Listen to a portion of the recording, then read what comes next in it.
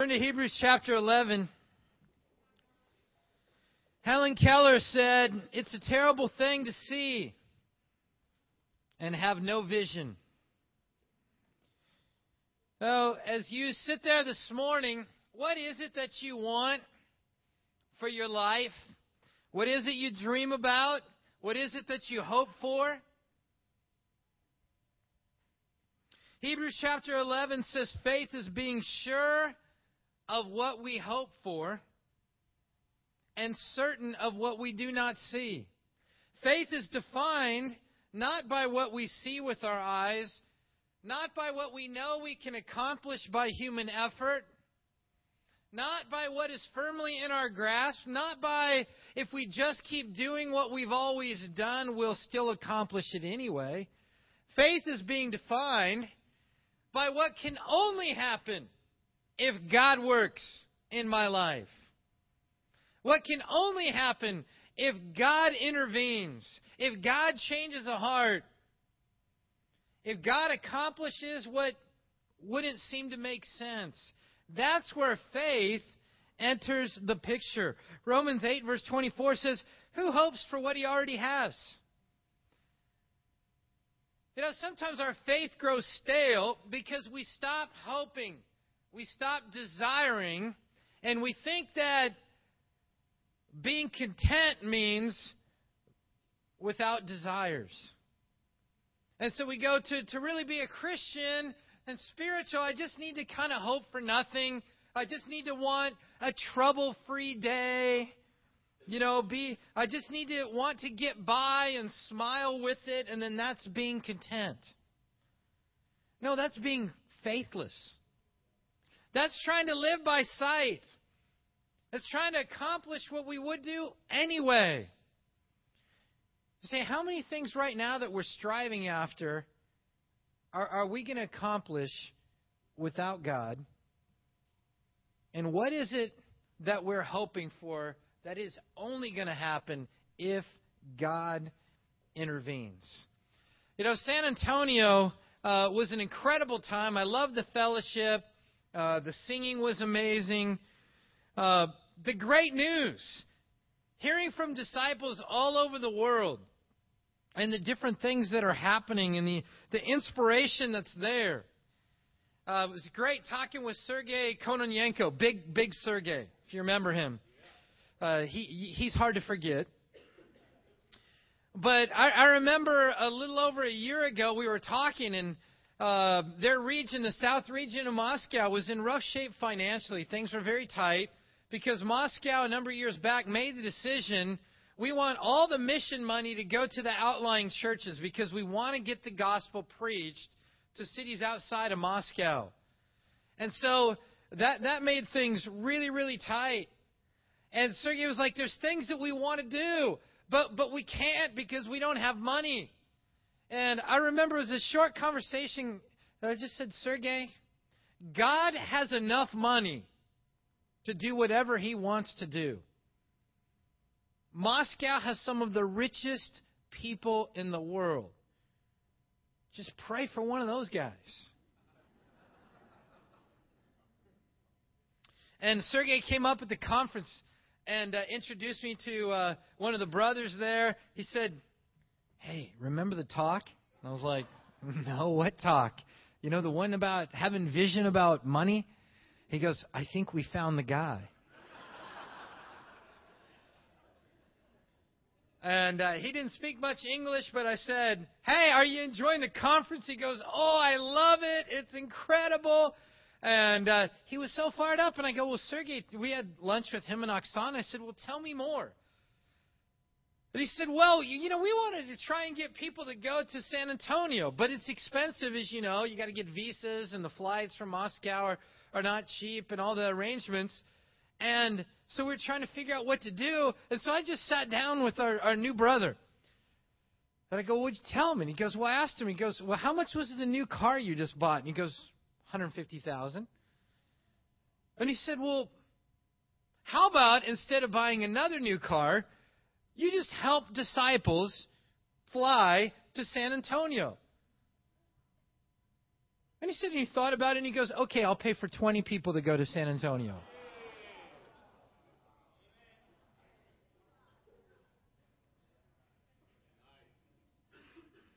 You know, I said, Sergey, I'm proud of you. Because, you know what? God helped this guy become a Christian. But without you calling him to have a greater vision for what he could do with all his resources, all he would have had is another nice car. But instead, 20 disciples' lives were impacted because he said, oh yeah, I think I have a vision for helping impact disciples. You know, it was great with Sergey and Elena. Amen. You can clap for that. That's awesome. You know, Sergey and Elena, the Lamekins, they were here. They spoke last Sunday, and then they were with us at midweek, and we got to spend a lot of great time with them. And, you know, right before they flew out, we were spending time on Friday, and Elena just shared, you know, this time it was so impacting because we've heard the stories and we've seen your church, but in a special way, we're inspired by your teens, your campus, and your singles ministry. Because in Nizhny Novgorod, where they're at, they now have almost one teen in their teen ministry, no college student, and only a few singles. And they said, we remember you sharing about Santa Clarita, and 7 years ago, it was the same situation. And so now, to be able to be a part of your church and see what God has done is incredible. And I sat down and I just made a list, and I thought, you know what, just from those ministries, not only do we have awesome disciples here, send people to Canada, China, Dubai, Dallas, Virginia, UC Davis, Malibu, CSUN, San Diego, and Minnesota. That's from a ministry that 7 years ago didn't have anybody represented. Now we got great ministries here, and we're sending people to help and be a part of those groups. And you look and you go, it's inspiring to see what God does. But if you took a step back 7 years ago, and a number of you were here 7 years ago, and you remember, you know, we were still a fine-looking bunch. But let's just say the average age was a different ratio. Now, we still had a lot of kids. You guys are good at kids. Expert builders. But if you would have thought, okay, 7 years from now, here's the way the church is going to look like. Here's different ministries that'll be encouraged. By that, you go, oh, I don't know. But see, that's what God can accomplish. And see, when you live by faith, then exciting things happen. But are you trying to live with vision that requires God, or just by sight? Go over to Matthew chapter 7. You know, Jesus wanted us to understand that God wants us to desire things. He said, we're wired that way. It's good to want. Now, we can become greedy and materialistic, and that's not good. But having desires and things that we want and dreams that we want to live out, that is a godly concept. And that's why Jesus says in verse 7 in chapter 7, ask and it will be given to you. Seek and you will find. Knock and the door will be open to you. For everyone who asks receives. He who seeks finds. And to him who knocks the door will be opened. You know, the glory of God is found in answered prayer, not in the request. You know, when is God glorified? When He does something miraculous in response to the request. And unanswered prayer is just that. The spectacular nature of prayer is when God steps in and says, all right, here you go. You know, I was fired up to be driving to San Antonio with my wife, and both my sons in the car fired up about going to the conference. Because a year ago, we weren't sure that's what was going to happen. You know, I thought some of the people who are in this room, our neighbors, the Valdiviezos, you know, they're in this room. You know, and it's awesome. Vision being fulfilled, the Dirges' neighbors. Judy Burks, she's in this room. That's right. You know, Gordo's sister. Oh, was that a secret? Carolina Felici. You know, after 18 years, she's in this room. You know, and there's people that they're in this room that a year ago, you said, well, it'd be great. But I don't know. It's going to take God. But people were praying. Days, weeks, months, years, a decade and an eighth. But you know who is most fired up? God. You know, we're encouraged. We're fired up. But God is like, yeah, I wanted to answer your prayer. Oh, I'm so fired up about it. It doesn't always happen the way that we want. But God says, oh yeah, ask. But sometimes we think it's unspiritual to ask. But the only way you can pray without asking is not desire anything. That's a boring way to live. You go, I'm just being content. Yeah, phooey. I don't believe you. Now, a lot of times when we stop asking God, we haven't stopped asking the world for its treasures. I think we're all asking somebody. The question is, what are we asking for? You know, what do you pray about daily? Not monthly. Because there's a lot of things we'll ask once in a while. What are you passionate about? What do you really want? You see, that's where you know what your desires are. It's the things that you don't forget to pray about. You couldn't have a prayer time with God and not pray about that desire. That's where you know the desire is present. But if we're going to get our desires answered, we must go to Jesus. Go to Mark chapter 5. You got a large crowd around Jesus, and it says in verse 25, a woman was there who'd been subject to bleeding for 12 years. She'd suffered a great deal under the care of many doctors and spent all she had, yet instead of getting better, she grew worse. When she heard about Jesus, she came up behind him in the crowd and touched his cloak because she thought, if I just touch his clothes, I will be healed. Immediately her bleeding stopped, and she felt in her body that she was freed from her suffering. At once, Jesus realized that power had gone out from him. He turned around in the crowd and asked, who touched my clothes? You see the people crowding against you, and yet you ask, who touched me? But Jesus kept looking around to see who had done it. Then the woman, knowing what had happened to her, came and fell at his feet, trembling with fear, told him the whole truth. He said, daughter, your faith has healed you. Go in peace and be freed from your suffering. One of the things I love about this woman is the Bible makes sure we know that she had tried all the wisdom the world had to offer. And she'd suffered under the care of many doctors. Now, we know their medicine back then was pretty archaic. Modern medicine's pretty good. But you know, sometimes you try everything you can that the world has to offer, and you don't get any better. You know, you could stop right there and just be bitter and say, well, God obviously doesn't care about me.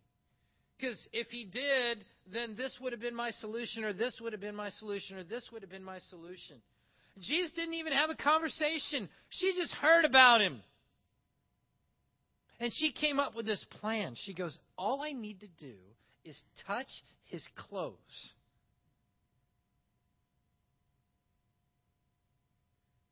And it's just, you know, a crowd. So you know it wasn't easy to get to Jesus. And she touches his clothes, and Jesus says, power has gone out from me. When's the last time Jesus was living life up in heaven and said, power has gone out from me? And then he looked around and he goes, oh, it was you. You touched me. Yeah, Jesus, I just thought if I can just be connected to you, that will solve my problem. Jesus is the answer. He is the place we must go to connect. Now, Satan tries to get us connected to anything but Jesus. Because you don't get 10 different connecting points. You can only have one main one. And so Satan can just get you to latch on to something other than Jesus. No connection to Him is available.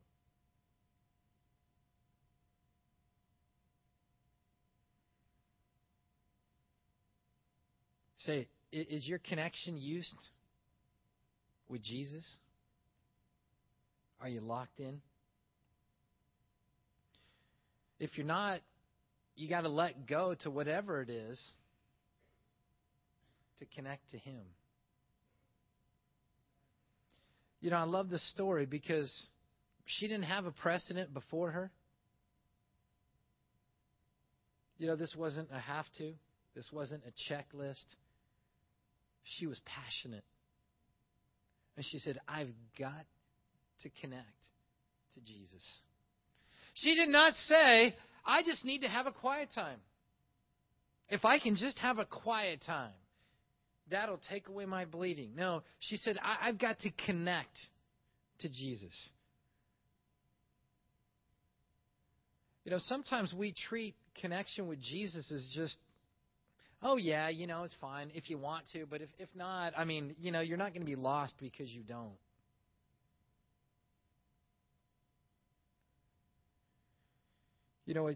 Desires are satisfied when we're connected to Jesus.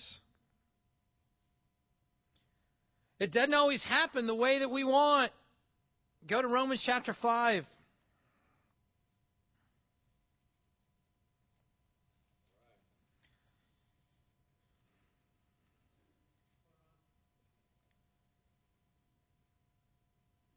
The woman went away satisfied. She went away healed, but she went away spiritually healed. But the road to get to Jesus was a difficult one. It says 12 years of bleeding. And then she had to fight through a crowd to get there. You say, well, why didn't Jesus help her earlier? Well, maybe if He passed by at the 10-year mark, she wouldn't have been desperate for Jesus. God has His timing. And I love what Romans says in chapter 5. It says in verse 3, not only so, but we also rejoice in our sufferings, because we know that suffering produces perseverance. Perseverance, character, and character, hope. And hope does not disappoint us because God has poured out His love into our hearts by the Holy Spirit, whom He has given us. As a Christian, hope is the end product. You think about faith, you think about desire. It's in hope. But what are the things that get you there? Suffering, perseverance, and character. Now, if you are like me, you don't like those aspects. We just want the hope. Just give me the sermon on hope. Where's the bypass route? Where's the toll road so I don't have to go through the obstacles and I can just go from here to hope? There's no shortcut. It's suffering. So what does suffering have to do with hope? Well, I think if faith was easy, everyone would have it. If faith was easy, we wouldn't have to rely on God. And most of the time, suffering is beating out the pride in our own heart till we finally go, okay, God, I'm going to depend on you. And then it becomes perseverance. And we go, well, I only want to have to depend on Him this week. And then I want the victory. Now, see, that's where it's perseverance, suffering over a period of time. What happens if you quit at the perseverance phase? You don't build your character and you don't get to hope. There's no shortcuts in the process. But we want hope. We want faith. We want desire. And God says, I know it. I hear your prayer, and I'm trying to work in your life. Hang with me. There's no easy perseverance. There's no easy character building. There's no read this book, and tomorrow morning you're going to be better. Life doesn't work that way. Yeah, I thought about one of the stories that Sergei Lamikin, who spoke last Sunday, told. He said, I remember I'd gotten baptized in Moscow, and then they decided we're going to send out 3 mission teams. And he goes, I really wanted to find a girlfriend, and I wanted to be married. And he said, and I thought about it, and he goes, okay, there's St. Petersburg, there's Kiev, and there's Novosibirsk. He said, Novosibirsk is in Siberia. There's no wives for me in Siberia. So, I am praying to go to St. Petersburg. But if not St. Petersburg, then Kiev. And God, do not send me to Novosibirsk. Well, as you can imagine, Romans 5 applies in Russia too. They got all the people that wanted to go to mission teams again. They divided up into the 3 groups, and they said, here you go. And Sergei was in the Novosibirsk group. He said, in all of his time in Novosibirsk, he went on many, many dates. He said the last date he went on before he moved back to Moscow was Elena. And that's where his wife was. And it's Sergei's like, I'm so glad I went to Novosibirsk because I married a good Siberian woman. God knew the desires of his heart, but sometimes, we get our plan, and God says, no. I'm trying to answer your prayer, but your prayer is going to be answered in Novosibirsk. Yeah, I don't want to go there. I want my dream answered, but I want to go here. And God's like, I'm trying to answer it. It's like people say sometimes, well, I want a boyfriend or I want a girlfriend. And God doesn't care about me. I always like to say, well, remember that He also cares about the person that you're praying for. And maybe you're the reason that it's not happening. I mean, God didn't want to punish that person. Life's all about perspective, isn't it?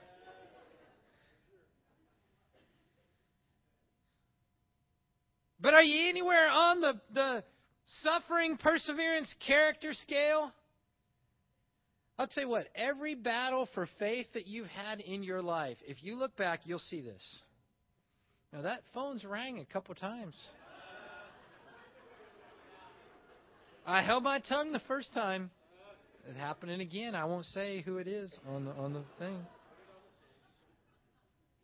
Yep, maybe like school, you're going to have to come and put it up here, and your parents are going to have to come and get it. And that'll get your parents to church. That'll be awesome. But are you somewhere on that scale? Maybe you're tempted to give up. You're persevering. But you're like, it's not working. It's not happening.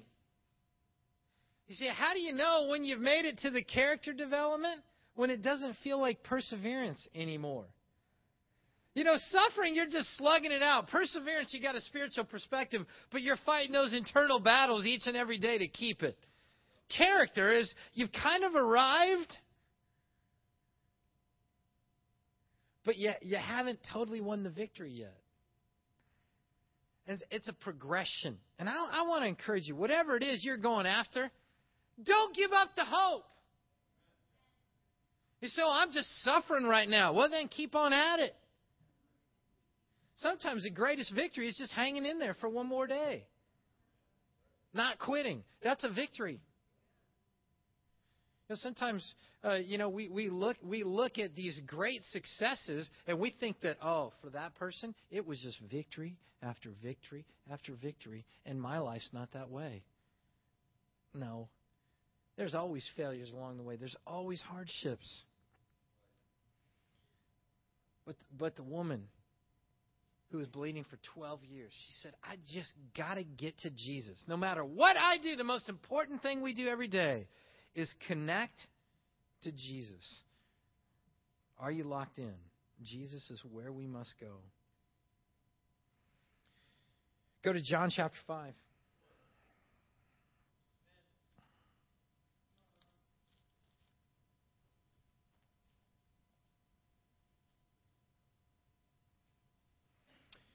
Starting in verse 5.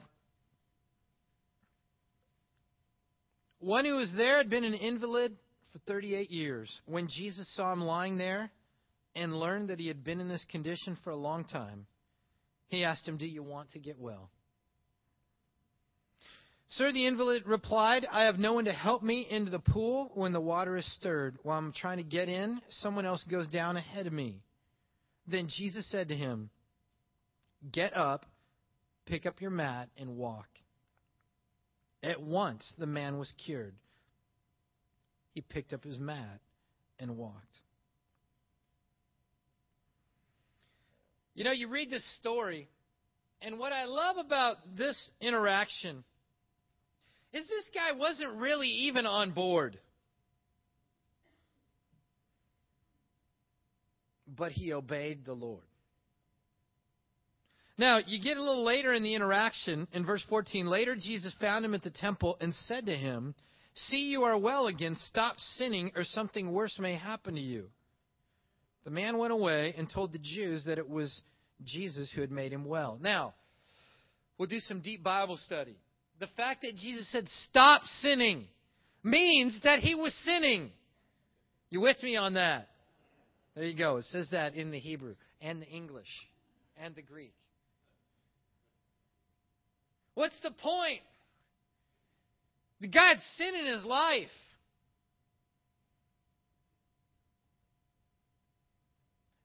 And it clouded his vision. So much so that when the healer of all wounds stood in front of him and said, do you want to get well? Instead of just saying yes, he started blaming other people. Jesus, you don't understand. Let me tell you what my problem is. I don't have the right people helping me. Somebody else gets healed. I get no healing. Jesus didn't ask him that. He said, what do you want?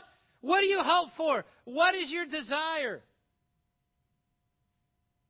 Sin will put us in such a fog that when Jesus says, do you want to get well? You don't even say yes.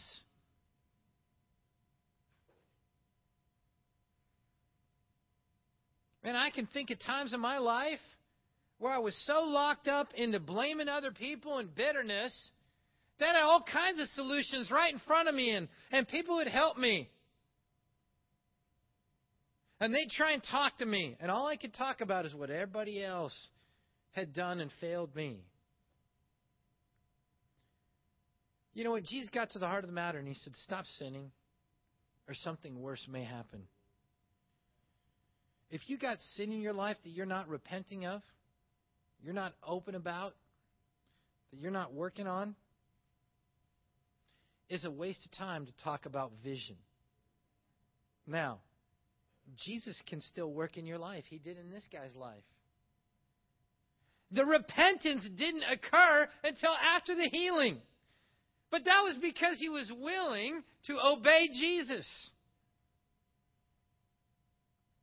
Sometimes the best thing we can do is just, okay, Jesus, whatever you want me to do, that's what I will do right now. You say, well, my faith isn't solid. My belief isn't there. My commitment isn't strong. Don't worry about it.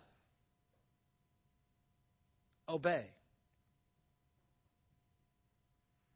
Jesus has incredible plans. Jesus did not save us to live boring, dull lives. He wants each one of us to aspire to great things. And that was one of the things that I was so moved in San Antonio. You see 18,000 people there worshiping God, and it's just like, oh, man. Because it's so easy in the Christian life to just exist and feel like my life is good enough. It's, righteous enough. I'm accomplishing enough. Instead of going, yeah, but let's do something spectacular. You go, well, what's spectacular? Why don't you get a vision? Lead a Bible talk. You go, oh, I can't lead a Bible talk. God thinks you can.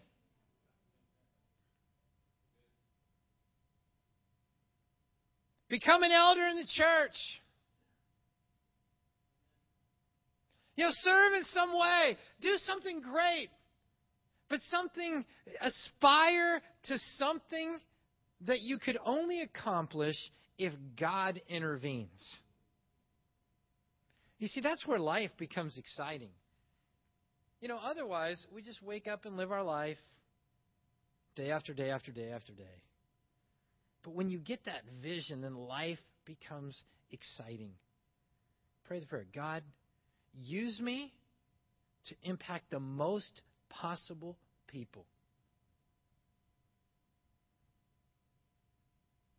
Baptize one of your neighbors, coworkers, family members. Impact their life. Have the talk. Get in there.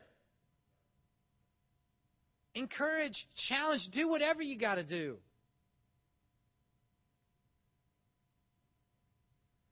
It's so much more fun to have disciples in the neighborhood than when you're the only one. Pray about it and then get out there and invite. It's awesome when you got family members that are disciples. It's awesome when you have coworkers that are disciples. It's different fellowship at work. Say, what's your vision?